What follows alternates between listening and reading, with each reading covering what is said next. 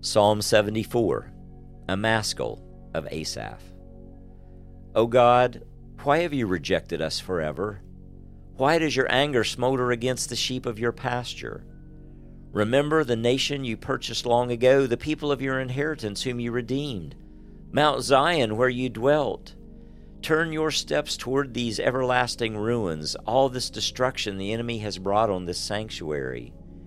Your foes roared in the place where you met with us. They set up their standards as signs.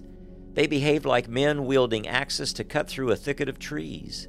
They smashed all the carved paneling with their axes and hatchets. They burned your sanctuary to the ground. They defiled the dwelling place of your name. They said in their hearts, "We will crush them completely." They burned every place where God was worshipped in the land. We are given no signs from God, no prophets are left, and none of us know how long this will be. How long will the enemy mock you, God? Will the foe revile your name forever? Why do you hold back your hand, your right hand? Take it from the folds of your garment and destroy them. But God is my King from long ago. He brings salvation on the earth. It was you who split open the sea by your power.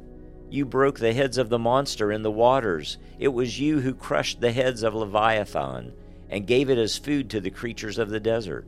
It was you who opened up springs and streams. You dried up the ever-flowing rivers.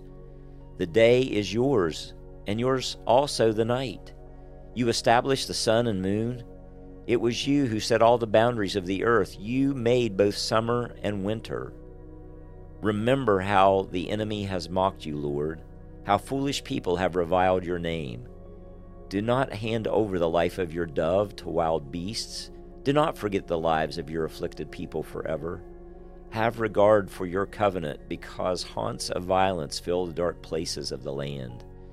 Do not let the oppressed retreat in disgrace. May the poor and needy praise your name.